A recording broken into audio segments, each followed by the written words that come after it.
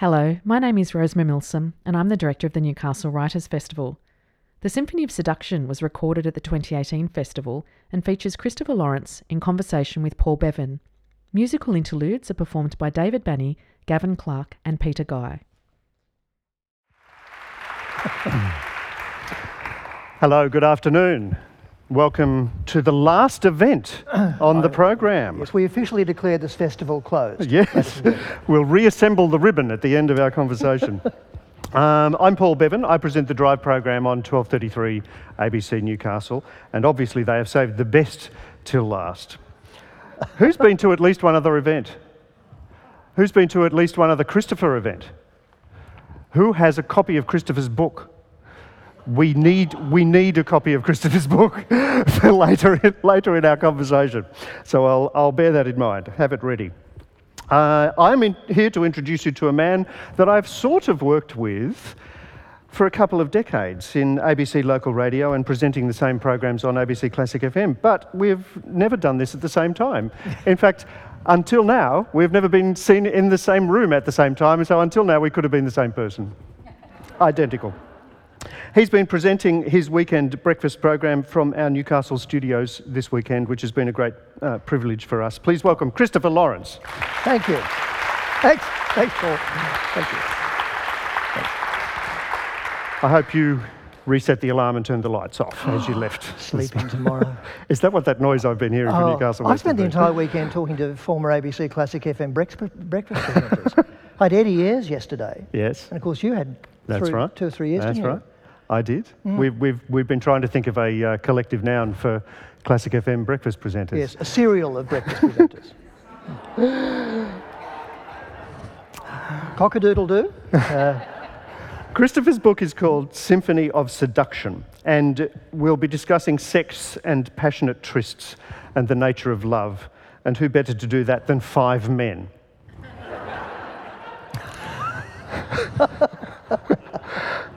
So let me introduce the 5 men. If you're a listener to my program on our local radio here on 12:33, you'll be familiar with David Banney. He joins me on a Thursday afternoon where we talk about all kinds of different things to do with life and music. And David is a composer, a conductor, a music educator and a broadcaster and a festival performer. And he's with us this afternoon. This is David Banney. Peter Guy, who is the Master of Choristers and organist at Christchurch Cathedral. Oh, wow. But his principal claim to fame is as a member of Newcastle's newest boy band, Quintus, in which he sings with me. There are 5 of us, so Peter and I are great mates. Please welcome Peter Guy.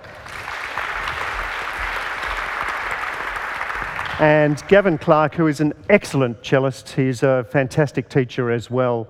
And he is the principal cello in David's group, the Christchurch Camerata. This is Gavin Clark. There are, incidentally, I'm very keen to introduce the tree stump here and bring it continuously into our conversation. Christopher said, I'll just follow you. And I went, okay, well, there's a tree stump needed, obviously, so we'll see how we can get that into it. I'm sure it fits somewhere. There are 11 stories in Symphony of Seduction, and I'm keen, Christopher, to hear you tell 4 or 5 of these stories as the afternoon goes on. With our magnificent soundtrack here, who will illuminate some of the stories. Your book itself comes with an illustrative soundtrack.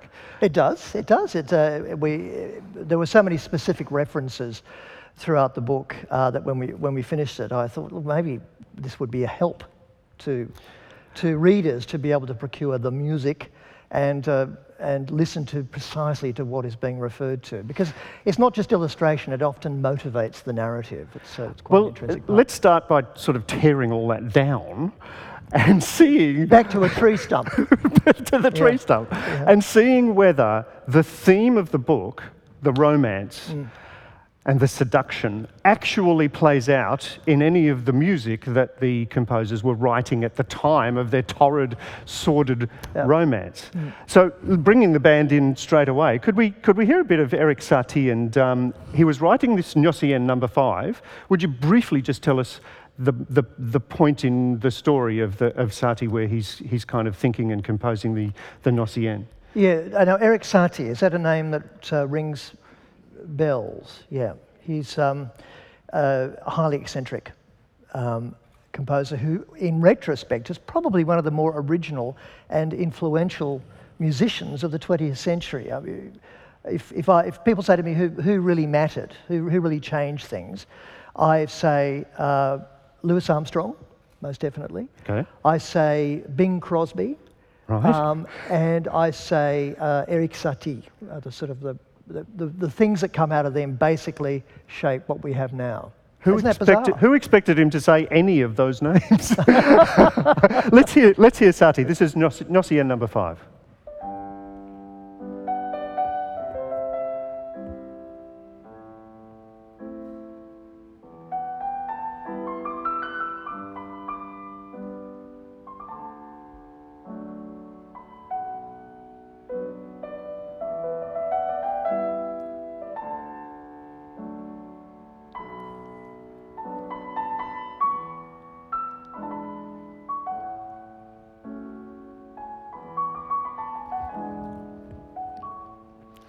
So while you're listening to that music, are you thinking romance?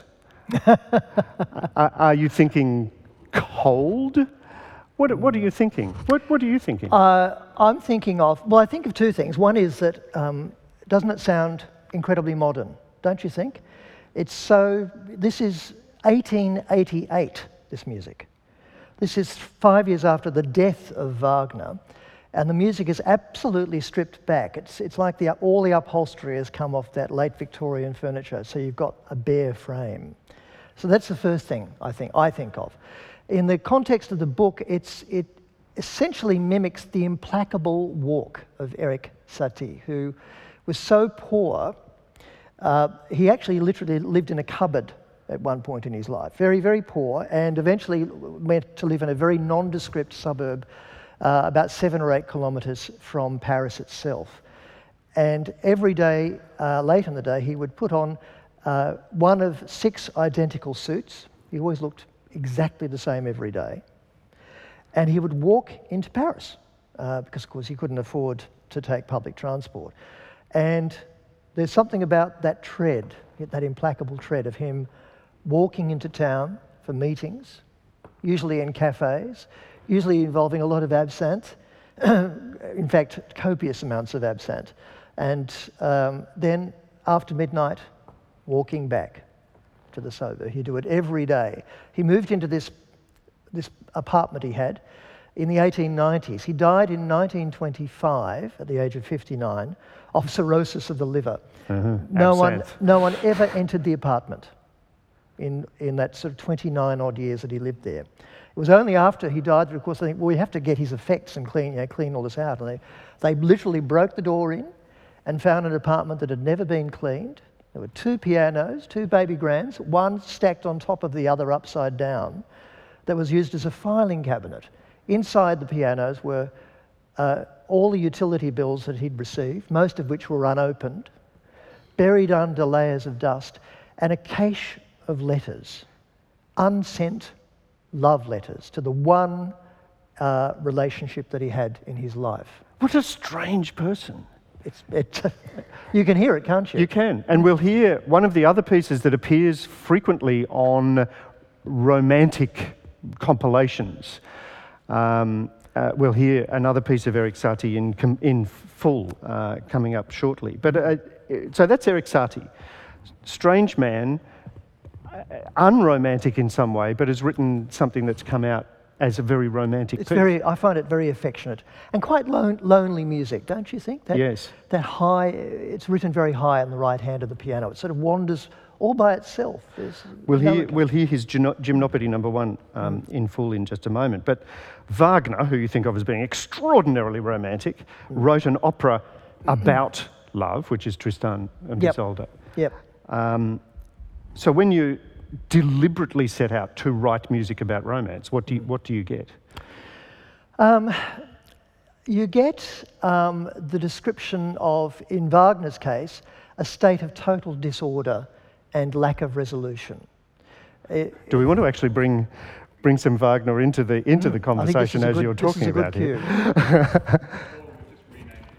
Yes, hang on. Say that again. Tree Stump and Isolde. Tree Stump and Isolde. Excellent. there's our first welcome to the Tree Stump, David. Thank you. Let's hear some of Tristan and Isolde. I might leave that sort of vaguely near you, David, if that's okay. And if you want to pitch in, pick it up.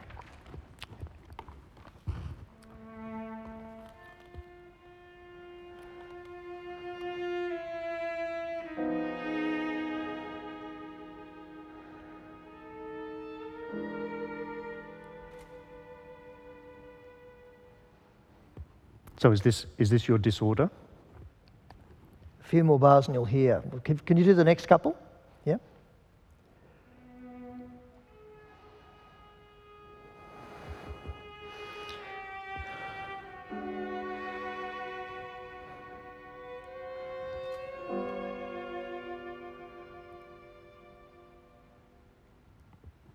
Are we there yet?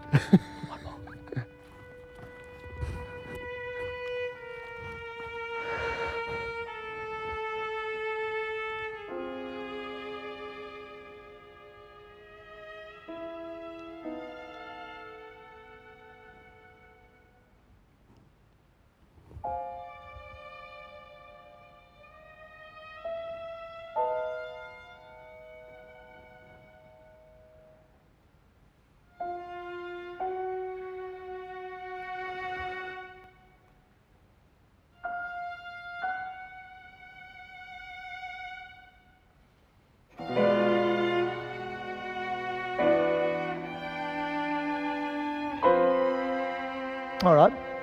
I reckon we can. That explains the case. Now, that music has been playing tricks with you. That's music from the 1850s. And what's happened there is, firstly, you've heard all of the notes of the chromatic scale, all 12 of them. But when you reflect on what you've just heard, the music tonally didn't start anywhere, and it doesn't appear to be going anywhere. There is no resolution. It's actually very hard to tell what key that music is in. There's no ground, there's no bass, there's no platform, tonally speaking. And what's remarkable about the opera is that for the next 3.5 hours that you hear the opera, the same effect applies. There's no sense of a landing anywhere, tonally speaking. It finally resolves, as David knows, right at the end of the opera when love has basically killed everybody. The two lovers have had to die. The Liebestod. It's a long story about love, adulterous love. The fellow tree stump is killed, and Isolde resolves that to sublimate their love, she has to die. She dies of a sort of a transcendent ecstasy. And at the moment she dies, just before she dies, we finally land, tonally speaking. It takes all of that time. This is the one single piece of music that blew the whole canon of Western music up to that point apart. So the depiction of love, in this instance, rather than being a sort of a steamy, sort of gushy, syrupy thing, is actually all about a sort of a breakdown, a true decadence, a decadence, a falling away from all of the norms, all of the tonal norms, all of the rules and regulations that applied in music. Love was a destructive force. And was he doing that deliberately in order to demonstrate romance in music? Look, absolutely, I think. I think he meant to... he'd been reading a lot of Eastern philosophy, a lot of Buddhism, and he'd been reading as well a philosopher called Schopenhauer, which is the manifestation of will, and it's very complicated, manifestation of will in the world. And but most importantly, he was conducting probably not an adulterous tryst with the wife of his landlord, who was his landlord was a wealthy silk merchant called Otto Wesendonck, lived outside Zurich on an estate. Wagner was stateless. He was an exile from Saxony. He'd been involved in the revolution of 1848. And this silk merchant said, "Come and live at my place. You know, you seem like a poor wandering soul. Come and live at my place and bring your wife and we'll make you happy there." And Wagner conceived a passion, or perhaps they both conceived a passion, the wife of the landlord and Wagner, which was the fuel, was the engine, the passion of this, was the engine that drove Tristan and Isolde. Can we get a resolution? So this is, it was 4.5 hours of love. 4.5 hours later. we get a resolution.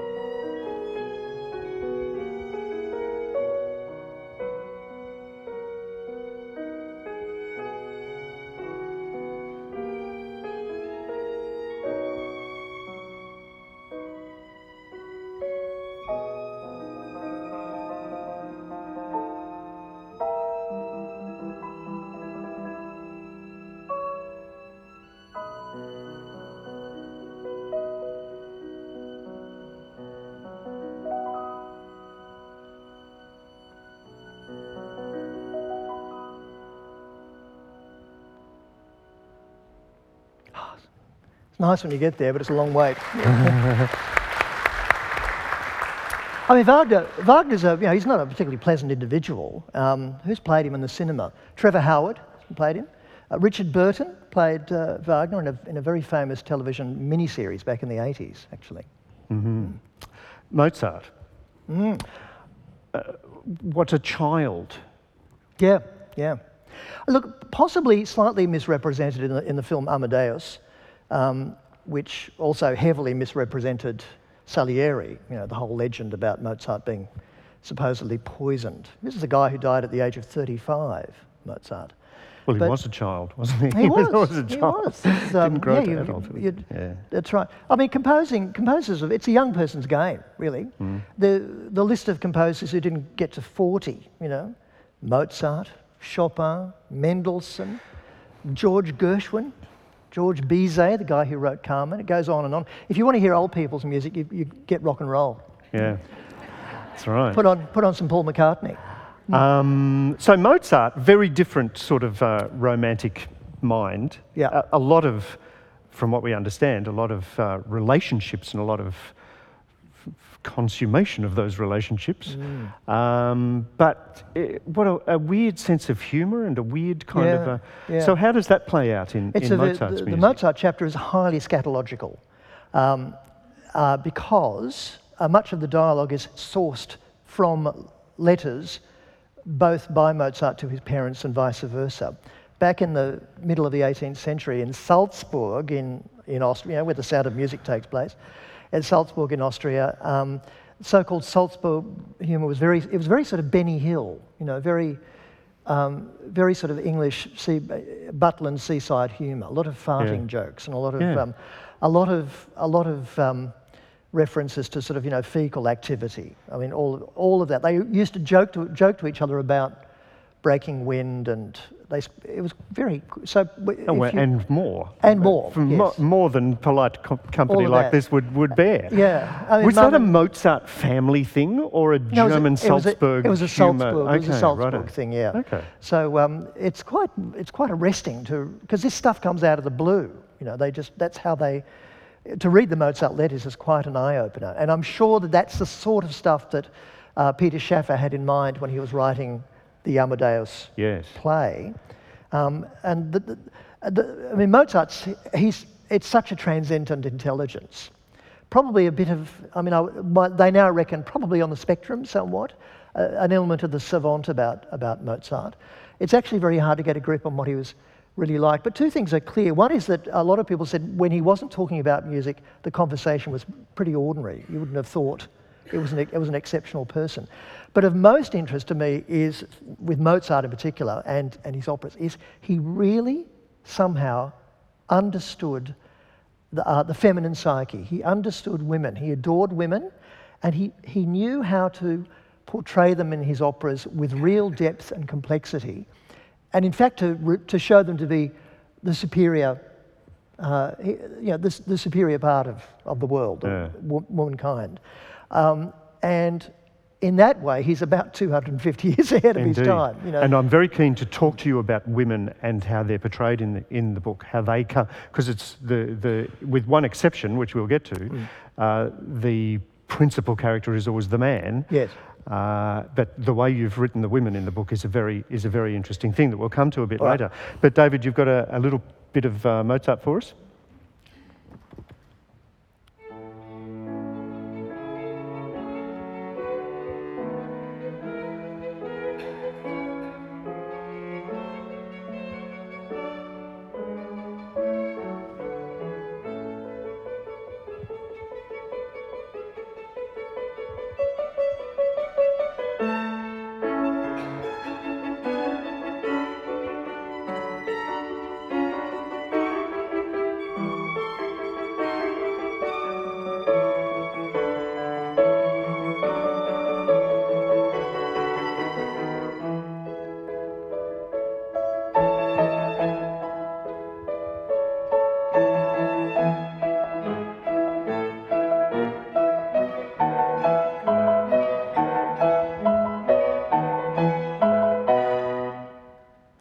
Beautiful. Bit of a symphony. Yeah. And then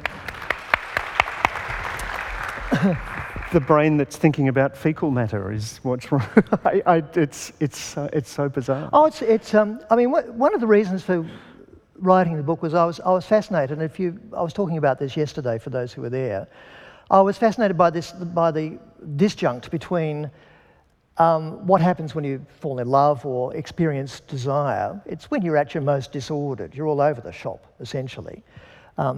So that part of the brain seems to have turned to mush. On the other hand, you can't write like that. Yeah. This highly organised music without having complete clarity of vision, clarity of purpose, and an extraordinary discipline. And I think, how can the two coexist inside the same sort of cranial space? It's really, really interesting. I want to bring a composer into the sort of the analysis of how music and romance fits together that isn't actually in the book. This is Bach. Bach, we know, had plenty of experience. He had 23, are we up to? What? How many kids? Oh, about 20. About 20, yeah. 20 kids. Yeah. He worked in the world that Peter works in, which is the world of church music, predominantly. Yes. Peter is not up to 23 kids yet. But Bach is a fascinating thing, because you think of Bach as toccatas and fugues and things going crazy with hands and harpsichords and blah, blah, blah, blah, all over the place. Could he be romantic? You've got a bit of an example, David?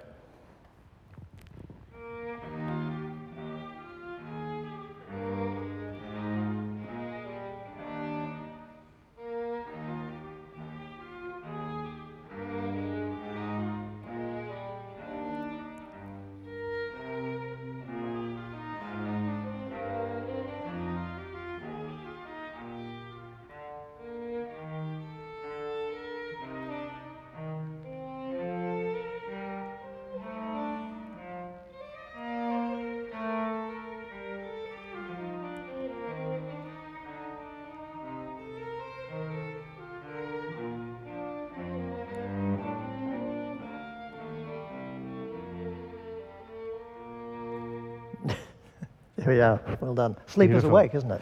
And there's plenty of Bach where he writes the opposite of what people who kind of think of Bach as toccatas and fugues would be very surprised to hear. Bach writing things like Erbarme dich, for instance, in the Matthew Passion, which would be astonishing. So is he a subject of a future book? Bach? Oh yeah, There's another one to come. The Bach one's interesting because he's a deeply passionate man, very, very passionate man, given to violent outbursts. He was once arrested for publicly brawling. It's very hard to imagine this sort of jowly guy in a wig sort of throwing a few punches, but indeed that happened. Yeah, very passionate man with two wives. His first wife died whilst he was away on tour, and then he picked up his second wife, Anna Magdalena Bach, the name you might know. And they had 20 children altogether. They estimate that there were never fewer than about 5 kids in the Bach household And he taught kids as well, didn't he? He did, So there were yeah. kids all over the place. Yeah, yeah, yeah. He's amazing. I mean, look, we'll talk about that some other time. We will. Bach to come. We've got one little more further piece of Bach. Would you like to do a little bit of solo cello for us, Gavin?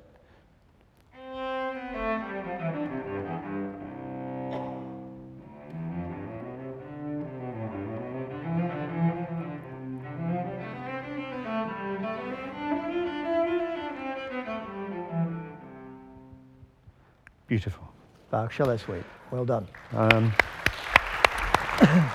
So now we come back to Erik Satie, and this is the piece that is included on all the albums to make love to be romantic to, the dinner with just the two of you and the glass of wine, and the Satie comes on. Why is that? Why I still, when I think of this gymnopody, I sort of think of walking around a cold white marble statue. That's interesting. Looking at the statue from different perspectives. Do you see where it fits onto the romance? Look, it's got that sound about it. We're obviously going to hear it. And this again is music by a man in his early 20s who'd been basically expelled from every educational institution that he had the misfortune to wander into. And was even then becoming a real marginal as far as living was concerned, deeply eccentric, quite clearly. Was he making money playing in a cafe? I know he played in cafes. Yes, he was. I don't know if it was his job Not very or not. much, but in the 1880s and 90s, yes, he did. He worked as a cafe pianist. It's the full cliche, the cafe pianist in Montmartre. When that whole set, that subset of people begin to come in. Montmartre was a very poor part of Paris in those days, which is why Picasso and the others went to live there, because it was the only bit of Paris you could afford to live in. And so they're wonderful cafes that explored alternative art, strange theatre performances, bizarre puppet shows and mime shows, with the guy with the fag in the corner hammering away at the piano. Okay. And that's the milieu in which Satie functioned at that point. But he's writing his music that is so utterly unlike the plush, florid, late Victorian romantic music we tend to think about, like Wagner. This is so utterly different. There's a coolness about it. There's a sparseness about it that is always contemporary, and I think a very French sound. It sounds like a French film, doesn't it? When you hear it. Yeah, I guess so. So he was setting that up. He was. Let's hear it. This is the Gymnopody number 1.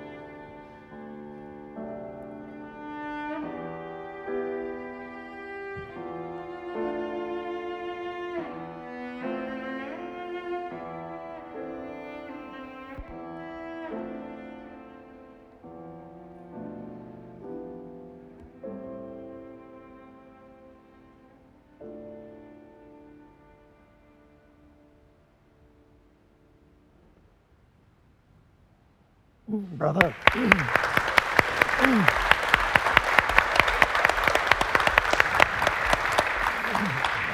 There's a sort of an unresolved...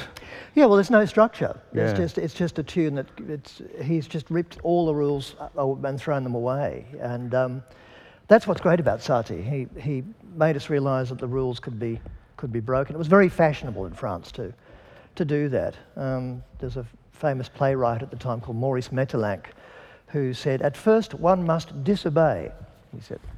And that's what Satie did. He was an impoverished, it's in the book, an impoverished pianist, composer in Montmartre who falls in love with an artist's model, an extraordinary woman called Suzanne Valadon, very intelligent and a marvellous artist herself, but a former circus performer. She'd been an acrobat and worked on the trapeze.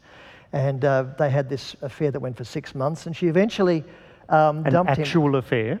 It was an actual affair. Okay. And he wrote a beautiful song called Je te veux, I Want You, which is a gorgeous, gorgeous song. And she dumped him for a banker, as I guess artists' models could do in those days. And he was so furious about it that he pushed her out the window. They were several stories up. He pushed her out the window and then ran off to the police station and said, I'm arresting myself. I've just murdered my girlfriend. They said, "Mon Dieu, sacre bleu, what have you done?" Out the window. So they ran to the courtyard where her body should have been. There was no body there. So they surmised that she sort of did a triple pike on the way down, bounced off an awning and walked away. So they're coming looking for a body. She's down at the pub down the road, Thank goodness for Eric. Yeah. So Eric might make another appearance in our conversation a bit later on, but I'd love to get into some of the stories in depth that you tell in the book, the Symphony of Seduction. Let's move to Hector Berlioz. Oh, what a topic! What a place to start. You thought you liked Hector Berlioz? Oh yeah. He was in Rome. We might come back to the Prix de Rome that took him to Rome at some stage later in our conversation. He receives a letter from Camille. What does the letter? The mother. From Camille's mother. Yes, this is the guy who said music and love are the two wings of the soul. Marvelous stuff. He said, what is it? Love can give no idea of music, but music can give an idea of love. He was very romantic. And he'd already had this long and unrequited infatuation with an Irish actress, which had resulted in his famous Symphonie Fantastique, the Fantastic Symphony, which he wrote at the age of 26. But he then became engaged to this gorgeous 18-year-old girl called Camille Moque, a beautiful pianist, very talented girl. And they became engaged, and he then won this prize, the Prix de Rome, which meant that he had to leave Paris and go to Rome for a couple of years. And he said, I'm just getting going in Paris, my music's being played, I'm engaged. They said, no, you have to go to Rome. So he went off to Rome and waited and didn't hear anything. And he ventured out of Rome and got to Florence and went to the post office. And there was a letter from his putative mother-in-law, Camille's mother, saying, I'm afraid that Camille's married someone else. You've been out of Paris now for several weeks, and she's met and married someone else. And he was so demented by this knowledge that he decided he would dress up in drag as a lady's maid, go back to Paris, get into their house in drag, and then once he was inside the house, pull out 2 pistols, shoot the mother, shoot the fiancée, and then shoot himself. And off he went, in drag, off to Paris. He also, just as a backup, he had laudanum and strychnine. Yes, he had. To take himself. Just in case. And also because it was perhaps a bit more operatic to be able to confess while dying to whoever is there. Yeah, I mean, he clearly wasn't of sound mind at the time. No. And he had the pistols, so he's going to do this. He had the pistols. Yeah. He got the lady's maid's uniform made to his size. Yes. Which he gave them a day to do it, and off he went. But of course, it's Italy, so they lost the luggage. he had another of these commissioned He got another outfit. because they lost it. He was very determined. Now here, I'd like us to read. Do you want to do it, Christopher, or do you want me to do the first one? You will be reading at some stage. Yes, but no, you can do the first, or will I? You go for it. So it was quite simple, really. A lady's maid was sure to obtain an entrance to the Mokke, is that how we say it? Mock mansion? Yep. Menage. Once inside, he would produce his primed pistols and dispatch Camille's mother and fiancée with the same precision he employed on Italian quail. Camille's own end would have a little more theatricality. Seizing her hair with one hand as if she were a Medusa, he would fling his hat and veil away with the other, declaim something to do with faithlessness, hell and vengeance, Shakespeare would provide the right words at the moment, and then ensure her brains were removed from her head in as spectacular a way as possible. So that was the plan. Yeah. So then he loses the luggage. Yep. Where is he at this point? Where he's travelled on his coach. They've lost the luggage during a switch. Yeah, somewhere near Genoa, I think. I think Italy. the revolution plays a part, because he was planning to go kind of straight up to Paris, but he had to. They wouldn't let a Frenchman into whatever place it was because they were having revolutions, and they thought this would be terrible. Yeah. So they divert the carriage. Yep. Do you want to have a go at the second one? Yes. There's a page turn involved. Oh, You start there. Off you go. His new outfit was ready as promised by the end of the afternoon and stashed into the side compartment of the Nice mail coach when it left Genoa at 6. Remember, Italy wasn't Italy this is 1831. Berlioz, now wearing a change of dry clothes, rehearsed at the Parisian denouement again and again, each time painting a little more blood and extruded brain matter onto the grim scene that would greet the gendarmes when they responded to the screams of the servants. A crime of passion, one would say, inspecting the corpse with the pistol still clenched in its hand. Mon Dieu, it is the composer Berlioz, is it not? Would say the other, whose taste rose above the quotidian into the exalted world of high art and fashion. This is a tragedy of Shakespearean proportions, the first might say, although, as Berlioz conceded within seconds, it was far more likely he might not. Quote, the world has lost a great creative spirit. Who knows what other masterworks he might have written? And such style to die in that fabulous frock, the other would conclude. So well, of course, it didn't happen. But he ended up in the Mediterranean. He either jumped or fell into the sea, was fished out by... Tried to kill himself. By fishermen. So he's so inflamed with this passion, he literally tries to kill himself. The fishermen, I don't know how you know what the fishermen say here, but in the book, the fishermen say, you went down twice, monsieur. This is all true. They pulled him out. Yeah, I mean, these guys, how wild is this guy? So he eventually, goes through 2 frocks, and then he jumps off a castle and gets fished out. And then he eventually, on a stormy night, heading into Nice, he suddenly has an epiphany, and thinks, I'm not going to honour this woman with my passion. I'm going to live. I can do other things. And he decides he won't go through with it. He realises that in his mind he's hearing music. I'm quoting Christopher here. And he's going, where do I know that from? And then he realises, I don't know it from anywhere. I'm actually composing it myself in my head. I think this is the piece. This is the piece that he is composing. It's the Reverie and Caprice by Berlioz.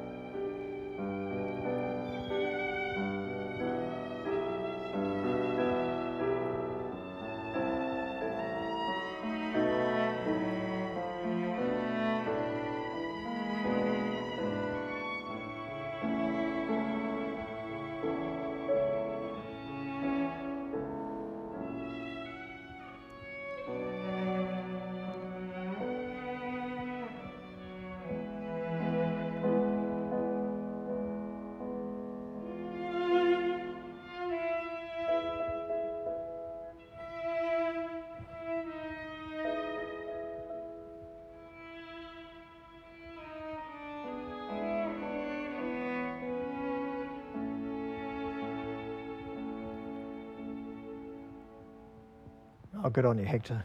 Thank you. You don't hear it. I'm so grateful for the book. Not that we're coming to the end of our conversation, but I'm so grateful for the book because you don't hear these things. You don't hear that the composers were so impassioned that they tried to kill themselves, in some cases a number of times, and they literally were going to go and shoot someone's brains out. It's phenomenal.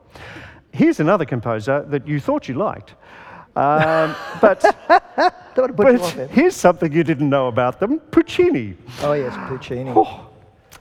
There's a little preamble to the chapter on Puccini involving a naked audition for a soprano that left me wondering, is that real? Do we know? Yeah. Oh, good heavens. Okay, so I'll leave you to read that in the book. Yep. But we're in the year 1908. Torre del Lago is a place in Italy. It is. It's a town in Italy by Del Lago, by a lake. Okay. So that's where the Puccini villa was and still is. In fact, it's a Puccini museum now. He was extraordinarily famous around Italy and probably the world at this time. Absolutely, one of the most commercially successful classical composers who ever lived. He had a car accident. Just to give an example of how famous he was, he had a car accident. So there's something you may not have known. There are a few composers, in fact, who've met their end or almost in vehicular accidents. cars only went at about 15 miles an hour and he still managed to crash. That's right. He was seriously injured. His wife and child were also in the car. They were not injured. They were thrown clear, or they weren't injured anyway. But when he was so badly injured, the news of Puccini's car accident went all over the world. He received a letter from the King of Italy. King of Italy. Thank you. I was thinking, was it a president of that state? No, it was the king. So this brings Doria into their life. Yes. So because of the car accident, he's convalescing. It takes a long time. Doria is a maid who comes into their life. What do we know about Doria? Oh, look, it's actually a terrible story in that Puccini was a highly adulterous man. I mean, in fact, even his wife was a woman who he'd stolen from another man, and he and his wife had to live in sin, waiting for her first husband to die under Italian law before they could finally get married. And they'd had but in the meantime, he frequently toured Europe with productions of his operas, and obviously had peccadillos along the way. So his wife had a great reason to be suspicious of him. But what happened was that she became convinced that he was having an affair with one of the servants in their house, one of the maids, a local village girl called Doria Manfredi. And the wife decided, look, what he does on tour can stay on tour, but this is at home and I'm not going to stand for it. And she set about publicly humiliating this young girl, who then took it so badly that she killed herself. The maid committed suicide. And when just before you've jumped ahead, you've jumped to the end. Oh, there's more to come. There's more to come. Just before we get to that, the wife of Puccini was so familiar with the fact that he was philandering all over the place that she took steps to put him off, to reduce his ardour. Can you explain what she did? Oh, she put sort of camphor in his trouser pockets, thinking that somehow the aroma might, deactivate. She spiked his drinks. She spiked his drinks and spiked his trousers, basically. She would occasionally get dressed in his clothes and follow him around, which is what she was doing in the village. There was a very operatic scene in the village, in fact, the denouement, where she basically abuses this woman and exclaims. It's one of those very operatic scenes where she tells the entire village what she is convinced has been happening in their house. Doria, who's got a relative who runs the local village inn, they hasten out of the inn and sort of lead this poor, totally distraught girl away. And you make the point that in Puccini operas, Manon Lescaut and Mimi and Floria Tosca and Cioccio-san, none of them end their operas alive. No, he tends to kill his sopranos, Puccini, except in Turandot, because he died before he finished it. So Couldn't. Doria, as Christopher said, giving away the end of the story, she dies, she kills herself Real when she life. dies, and she, to her last breath, is saying it was not the maestro, we did not have the affair. He had been saying this all along as well. He said, So this is the affair he did not have. That's right. And then when they conduct a post-mortem, it turns out she's a virgin. So in fact, she'd been unjustly accused. Her family took her to court, took Puccini's wife to court and won. And she was due to be imprisoned for slander, amongst other things. The Puccini family had to pay off this girl's family to sort of get the whole thing settled. Yeah, it's a really... And this became... he was trying to write an opera called The Girl of the Golden West, La Fanciulla del West. He was writing it for the Metropolitan Opera in New York, for Caruso to sing and Toscanini to conduct. And of course, you can imagine how good this was for his compositional activity, sort of getting this going. Again, a complete scandal that... You know, I mean, this is 1908. You can imagine. It was a huge scandal. Enormous, enormous. Let's hear some music. This is Puccini. Some highlights from Madame Butterfly, one of his operas, written into the form of a trio.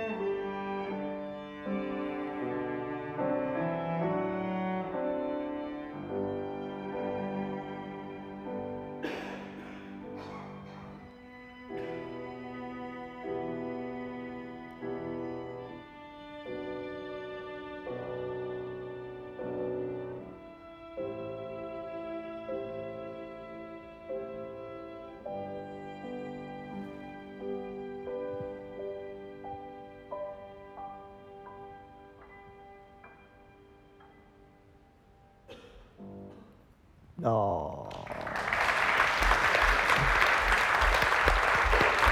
Actually, Paul, as a Madame Butterfly, yeah, one fine day. Just as an aside to that, you always think, oh, masterpieces, they sort of come into the world and we welcome them and they have a clear passage. But the first performance of Madame Butterfly is one of the great disasters, one of the great first night disasters in the history of opera. The audience absolutely hated it. Now, if we go to if you come here and there's a new piece being played and you don't like it, we'll normally just sort of sit there going, 5 more minutes to go. But in Italy, of course, they decide someone must pay. So they just hooted and hollered and catcalled and laughed all the way through the show. And it ended in laughter. And at the end of the performance, this is at La Scala in Milan, Puccini ran into the pit, grabbed at the score and said, they won't be hearing that again, and left the theatre. And of course, that wasn't enough for the crowd, many of whom followed Puccini in the street back to his hotel and stood under his hotel room all night abusing him from the street. Incredible, isn't it? Madame Butterfly. Which opera houses would put on now in order to make money. We need to drag them in. Let's put on Butterfly. Yeah. Astonishing. So that's Puccini. Puccini, yeah. And there's an interesting postscript to that whole tawdry tale, which takes us right up to the last few years. It's in the book. There's an amazing development that came from that. Indeed. Would you like to tell it now? Or leave No, put it in the book. It's a spoiler. It is. It's an amazing thing. Spoiler. Clara Schumann. So this is the only composer or the lead character in the book who is a woman. Yep. Clara Schumann. And immediately having said that, I divert to Robert Schumann, her husband. Yeah. He was the archetypal romantic composer. Yeah.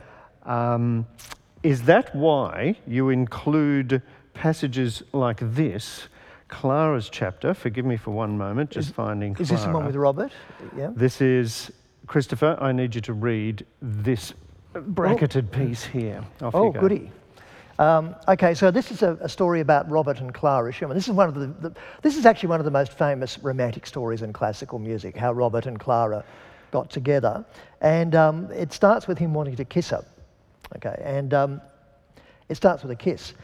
They kissed lightly at first, and then more hungrily as she followed his example, with the precocity of a quick study.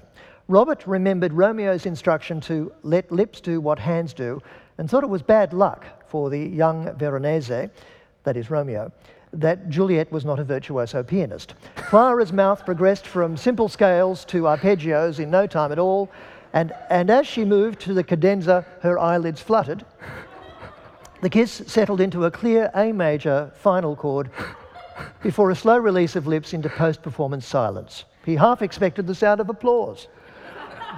And we've all had a kiss like that, don't you think? Some with applause. With applause.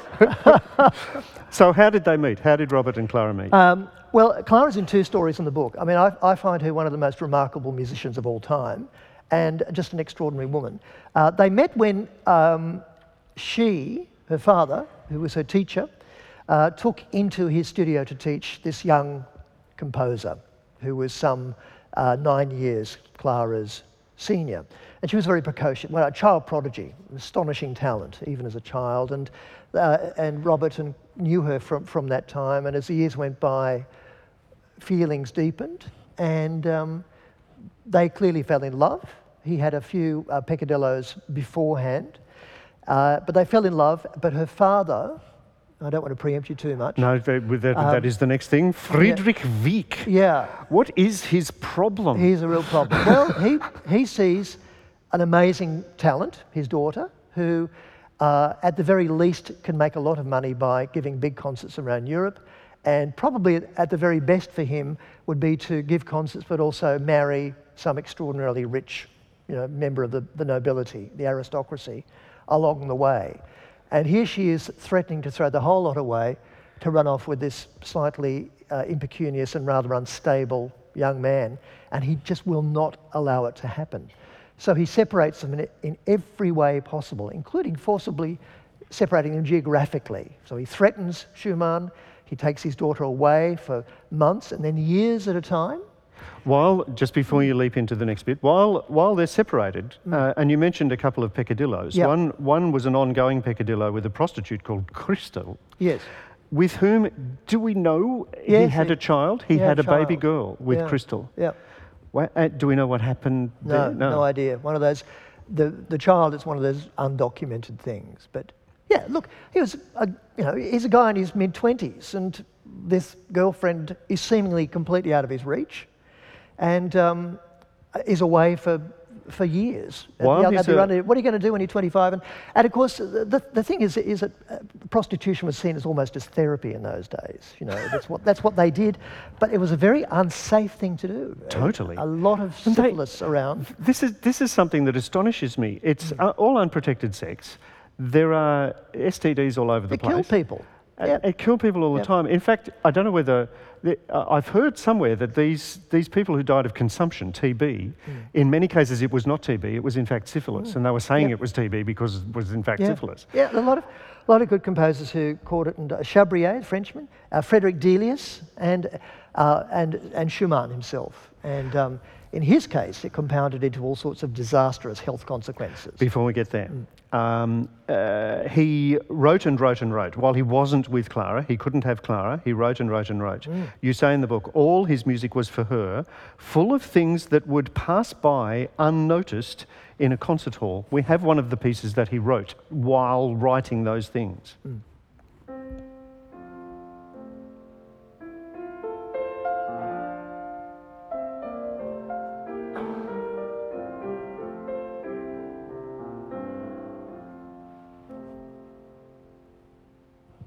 So that's Träumerei from the Yep. scenes of childhood.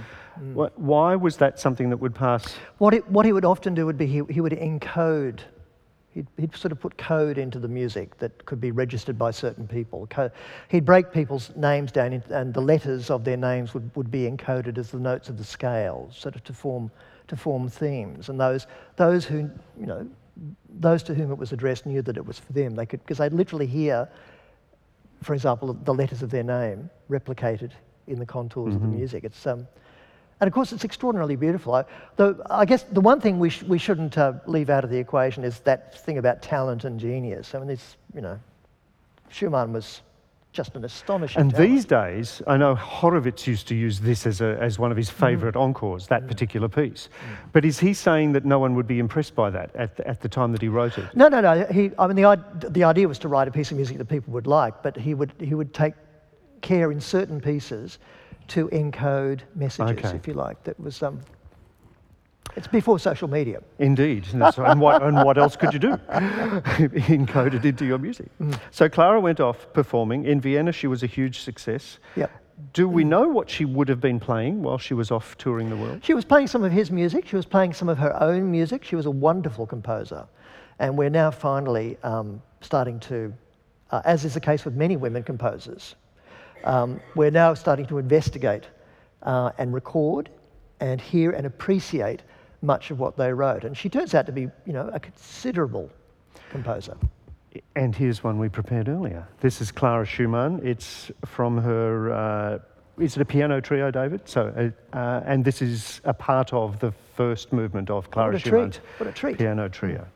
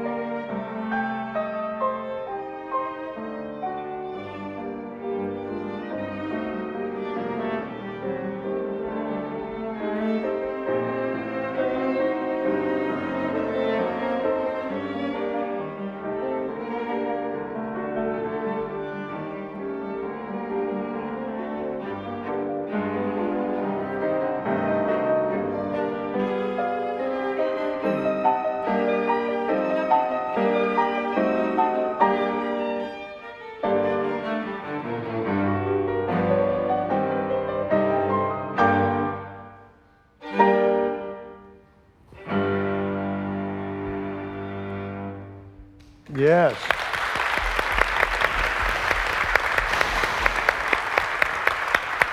Astonishing, wonderful. Oh, she was amazing. One of the great pianists of the 19th century, a formidable composer.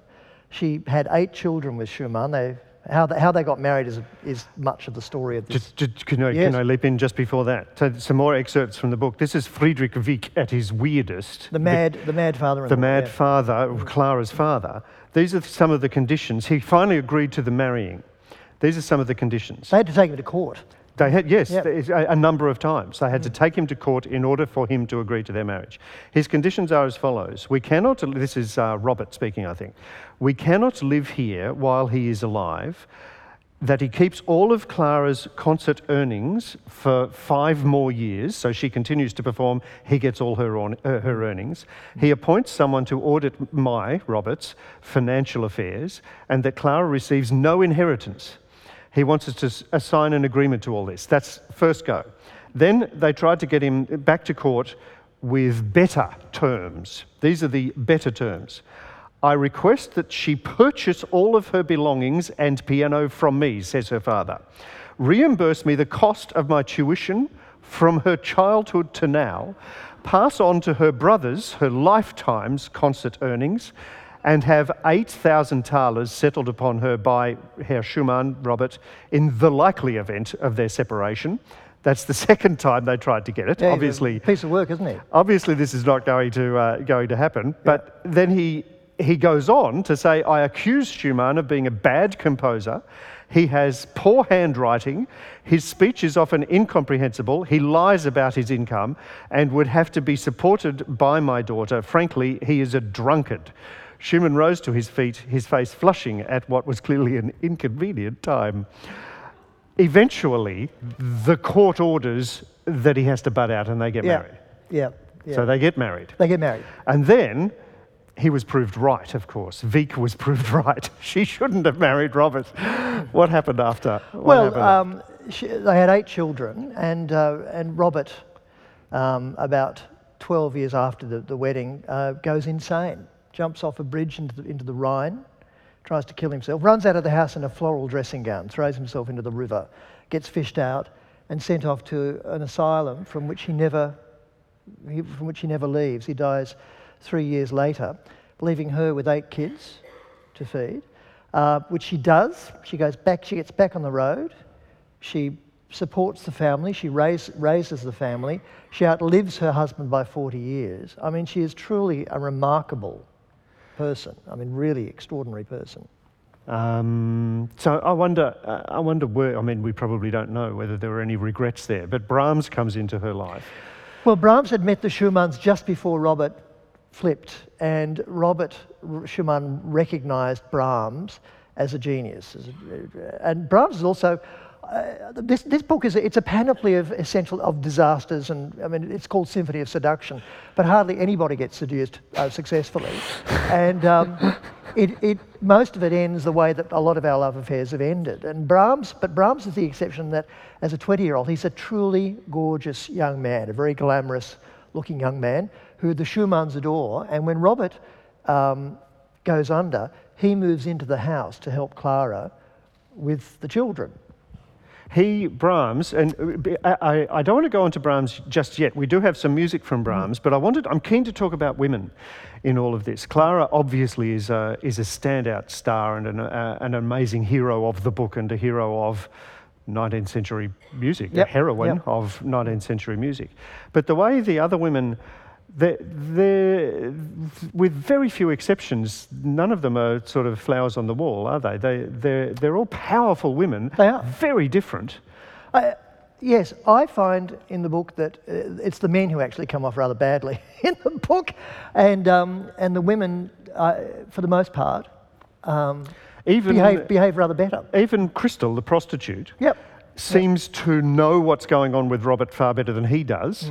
Even though she has had his child, she is directing him back to Clara because she knows this is where his love truly lies. And the women behave with much greater maturity, in much as it seems they did in the actual affairs in question.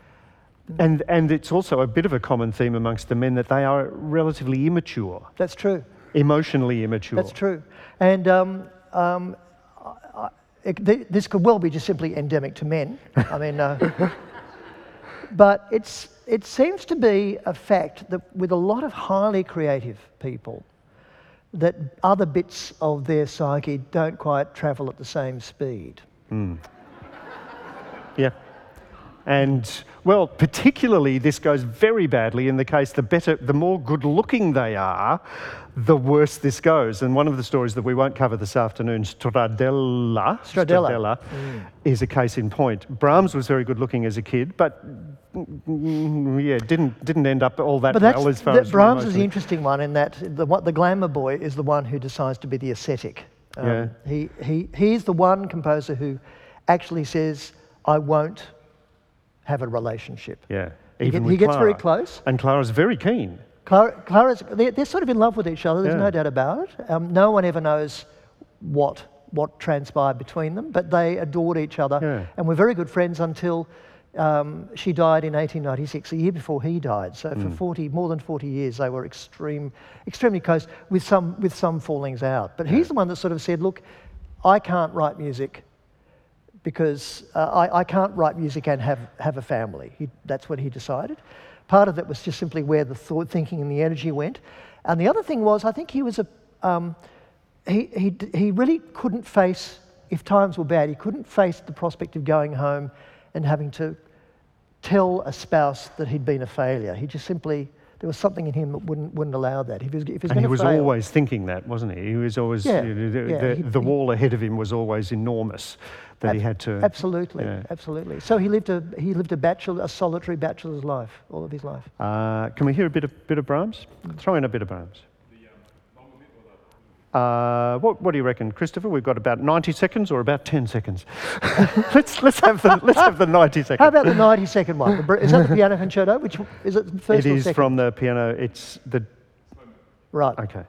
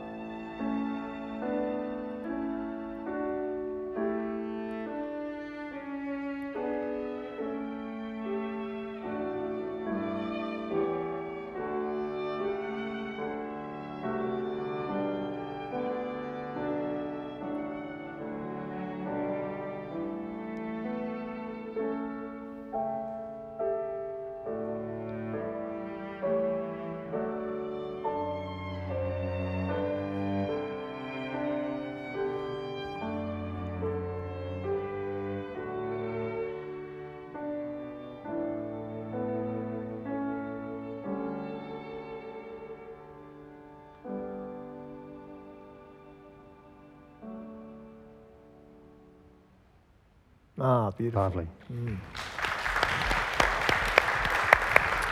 I'm always amazed, you know, the wisdom in music is if you write in a major key, then it's meant to be happy.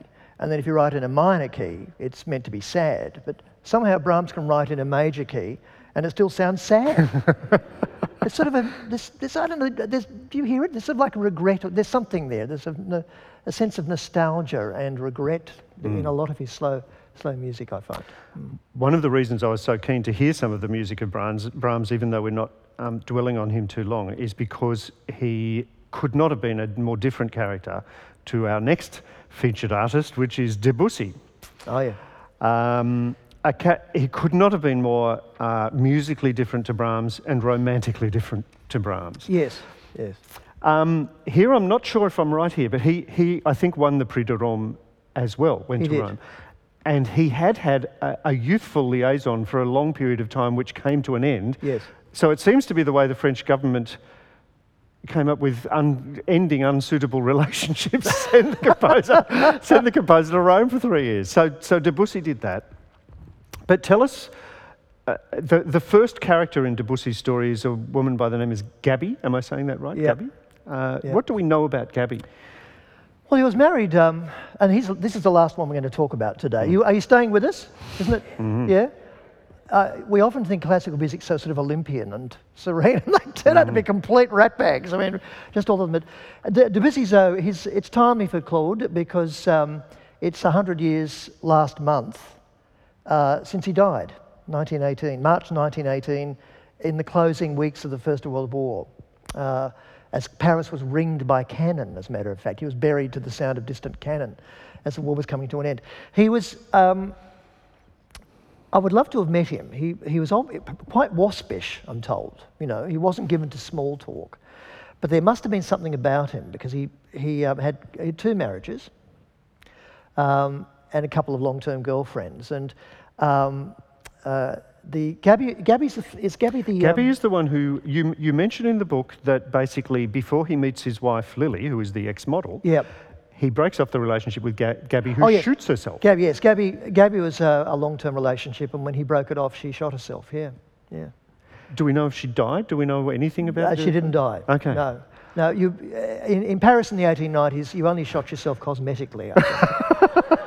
It does seem to be a recurring theme. You didn't want to ruin a good dress by putting a hole in it, really. So then, but Gabby did shoot herself. He met Lily, who became his wife. Lily was she was a model.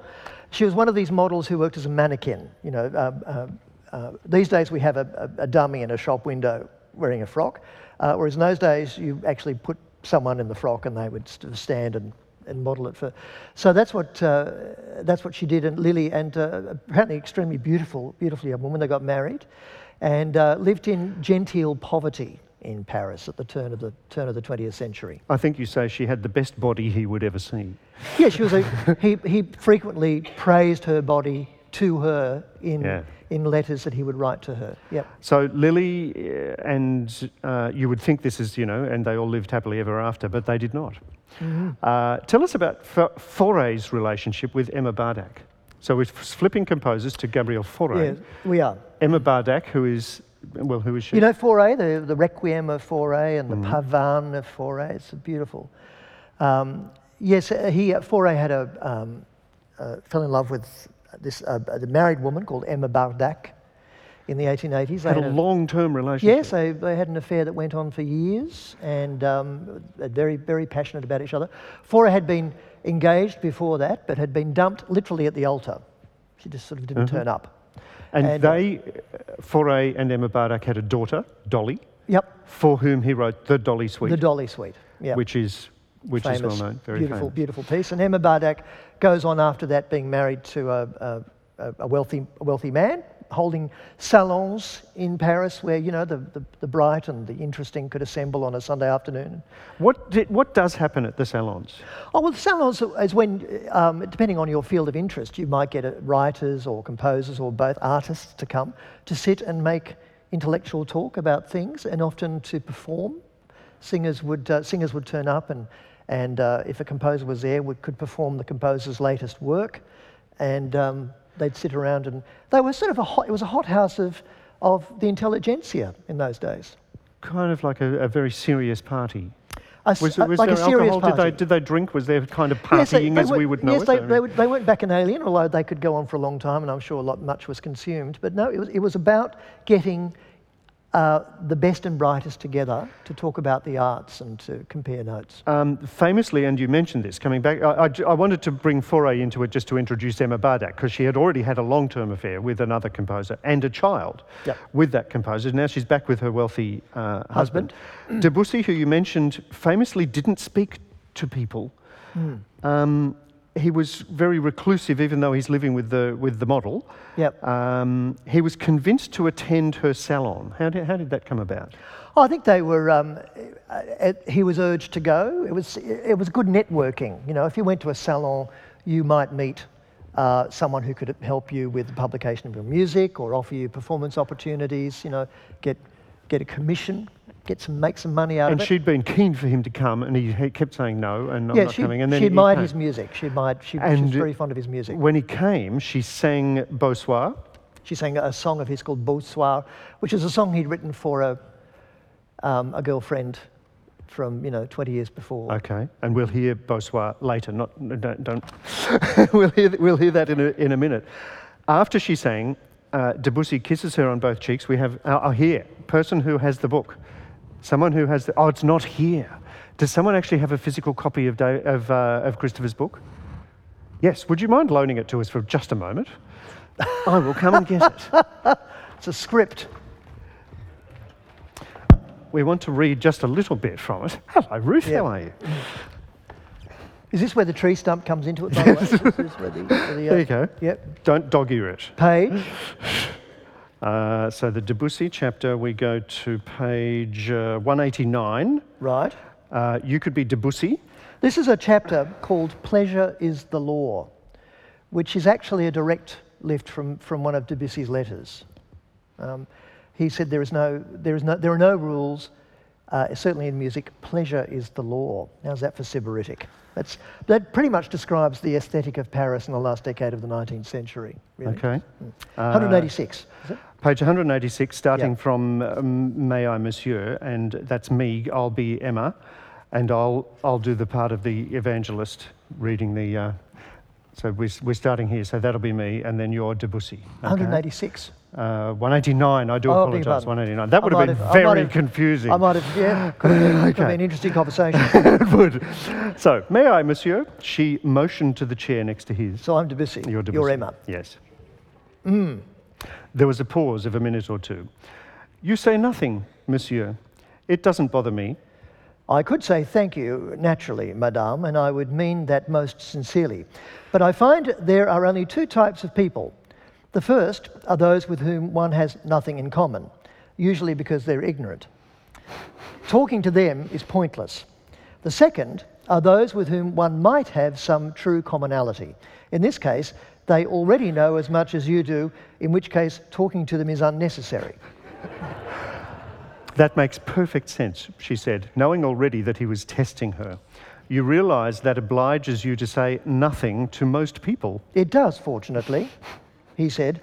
You see, the trouble with most people, madame, is that they don't very much like things that are beautiful.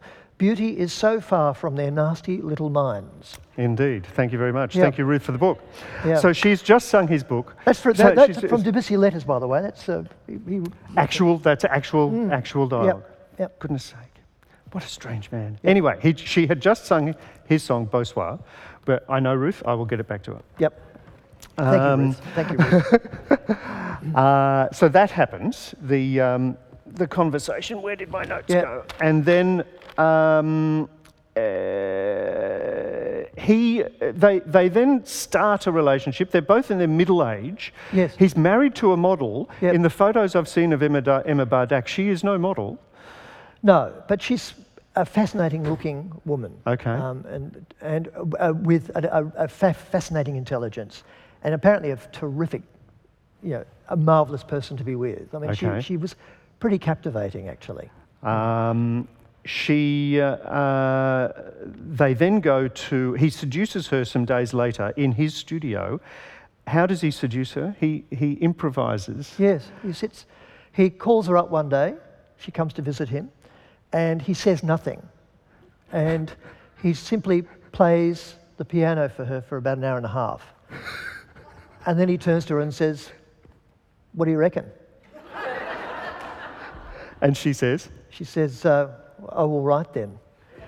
And they elope. They run away. They run away to the Channel Islands. While she's musing in her head while he's improvising for an hour and a half, she says, "Oh, look, if we have this affair, it might scandalise Paris for days." It reminds me of kind of Steve Smith with the ball tampering affair. He was thinking, this can be over, we just move on. Limited That's damage fine. control, Limited damage, that's no problem at all. So what happened? Did it scandalise Paris for days? It did, especially since when Claude's wife found out about the elopement, she shot herself. Here we go again. Did she die? No, she didn't die. She did not die. But she actually, this time she had a really good go at it. She actually shot herself below the left breast. And carry the bullet for the rest of her life. Yes. And that absolutely scandalised Paris, and it was the full thing of everybody taking sides, and he lost most of his circle of friends. But he stayed with Emma Bardak until he died, and they had a child together, in fact. They did. She divorced the husband. The divorce settlement, he was very wealthy. The divorce settlement did not go in her favour. So I assume they lived on his earnings or in relative poverty. They had a daughter. He gets cancer. He gets cancer. Gets bowel cancer and dies at the age of 55.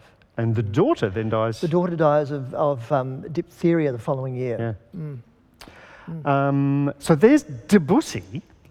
Let's hear Bonsoir. This is the song that Emma sang to him at the salon when they first met.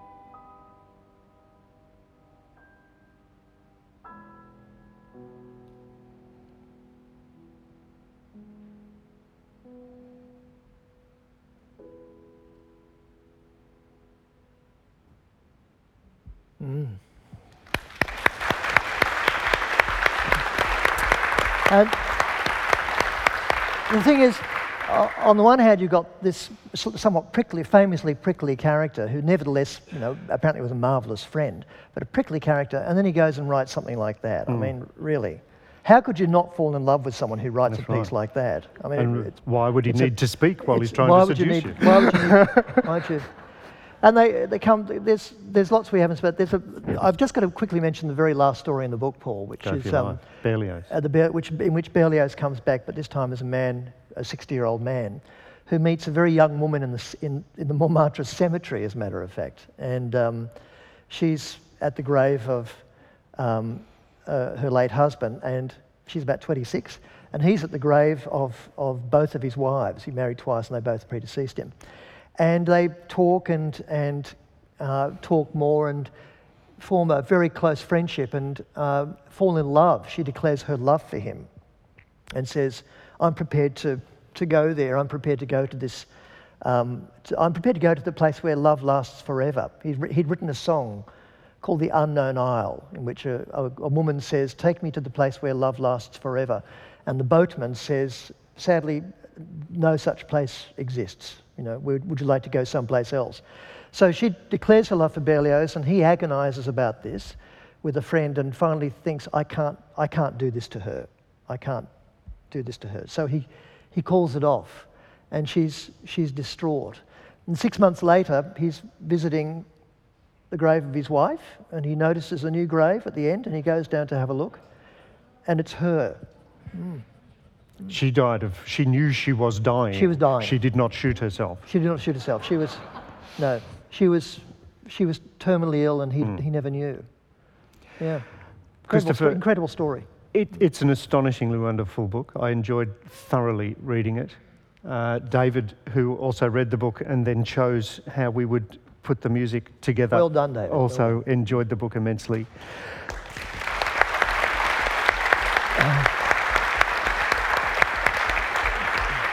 While you're at it, please thank Peter Guy and Gavin Clark as well as David Banney. Excellent.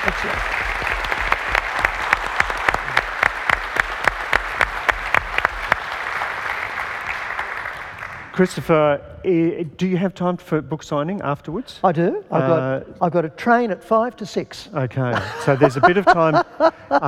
Christopher would love to sign some books. There is a little bit of time now for some questions, if you have any questions. I'm not quite sure how we're all going to hear each other, but give it a go. Oh, right. Yeah. That's a great question. All right, well, I think Louis Armstrong... The question was why Bing Crosby and Satchmo, in addition to Eric Satie. Satie. Yeah. Eric Satie. Well, Eric Satie, because, amongst other things, much of what we consider to be ambient music and muzak was pioneered by Eric Satie, who invented what he called furniture music. So the idea that one could listen to music in a different way than hitherto is that. In the case of Louis Armstrong, you don't have jazz and New Orleans jazz without Louis Armstrong. And one could argue that the onflow from jazz into everything from rhythm and blues and what we now consider to be rock music, the flow on from jazz is so profound that it changed all of music afterwards. And in the case of Bing Crosby, well, he pioneered the use of recording techniques. He was the one who learned how to...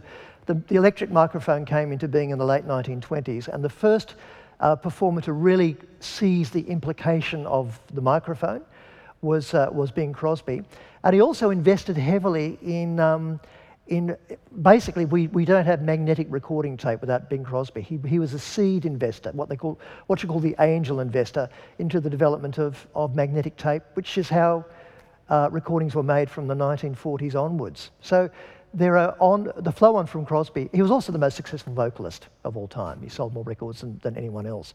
And everybody works with microphones the way they do now because of Crosby. You have to think beyond the road to Morocco, and I mean, I think he's one of the great intuitively good performers ever, but his influence on recording techniques and the technology of recording is unmatched. Ruth?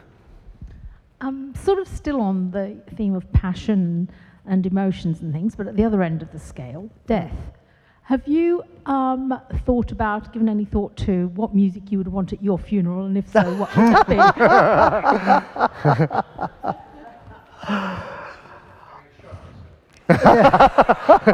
Successfully or unsuccessfully? That is no, I've never thought of it actually. No, I've never.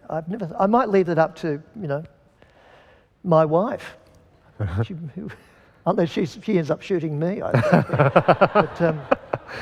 But I haven't. No, I haven't. Yeah. I don't think it'll be a jokey one. You know how people often sort of have a bit of a gag. As the curtains close. You'll get something by the Shirelles or something, or the Ramones. But no, I haven't thought about that. It's very interesting, the jokey, you mentioned the jokey there. When I was talking to Christopher before our event, and I was saying we could do this, we could read the bits of the book and that'd be funny, and we could do this and that might be funny. And Christopher went, in hindsight, I suppose the book is funny, but it's quite a funny book. It has thigh-slapping humour, but it's also very profound and very, very deep into these complex, strange lives. You can't honour love too much because, let's face it, it's a fairly ridiculous position to be in, isn't it? You often make ridiculous decisions, frequently wrong ones, and do ridiculous things. So much of the book is about people doing ridiculous things in the name of love. And the other thing that you have to disabuse yourself of is the fact that you can be in the grip of this emotion and then go, I'm going to turn it into a symphony, because that's not how they work. But Berlioz said, you can only describe the moon by observing its reflection in the bottom of a well, meaning that you need to have some distance between yourself and the event, whether it's a chronological distance or some sort of intellectual distance, before you can actually sort of engage with it properly. It sounds sort of similar to if you're a performer on stage, the operatic performer, for instance, and you actually are emotionally moved genuinely to cry, you'll probably lose the audience. Yep.